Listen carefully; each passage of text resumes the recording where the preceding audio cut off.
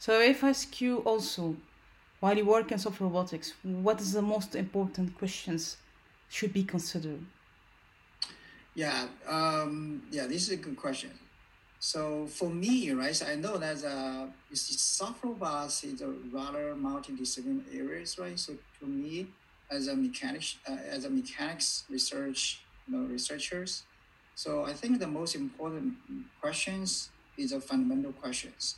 For me, is like, so how can we precisely control or predict the deformation of their soft body when they move?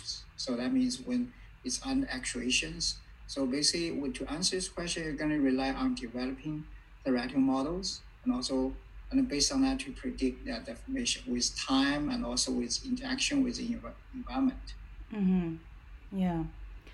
You know, for the autonomous, for this kind of Yeah. autonomous software robots, right? Yeah. So the bottleneck is the I would say is the power, Yeah. Yeah. Yeah. right? So I Absolutely. see, right? Power, that's the most important thing. That's power, because if you can carry your power, Mm. everything gonna become autonomous.